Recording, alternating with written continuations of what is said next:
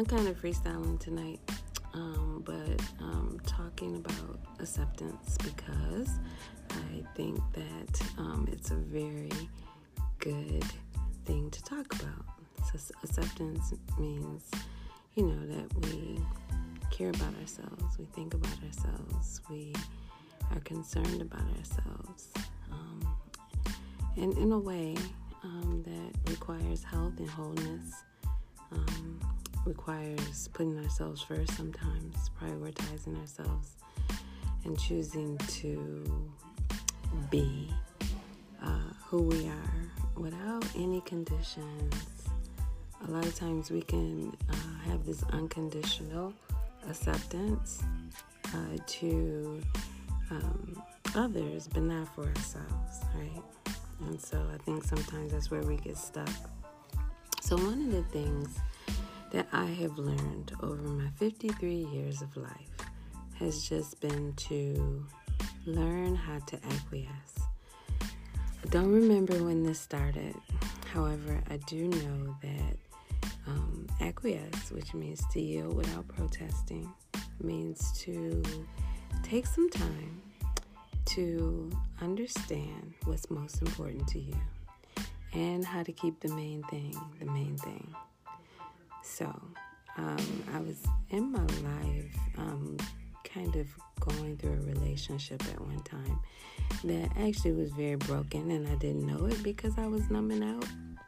And so I had to come to terms with where I was and what direction I was going in and why I had become so stuck and oblivious to what was going on. And you know what happened? It really was me being depressed, me choosing to numb out, me choosing to use unhealthy ways of being happy to try to get through whatever I was coping with. It wasn't a healthy way of coping. So I had to decide, you know what, I love myself more. And it was then that the self-acceptance started to build and to grow and to become a better person for me. And so now I have these amazing boundaries where I have learned that I will not relent, I will not let go, I will not back up, and I have standards. And so I created what's called a self-law. I write about self-laws in my course online, and it'll be coming out soon.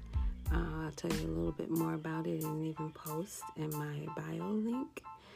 But basically, a self-law is something that you create that involves ways that you're going to set boundaries for yourself, and you prioritize you. And you keep this by your side, and you write about it, and you journal about it, and you talk about it to friends so that it becomes your rule for living. When you have laws in your life that make sense like that, a lot of times you don't fall by the wayside because you're keeping them right in your peripheral view, and you are keeping them right in front of you so that you don't fall. So it's very, very important that we learn how to accept ourselves and to walk in what it means to be healthy and to be alive and to be aware, right?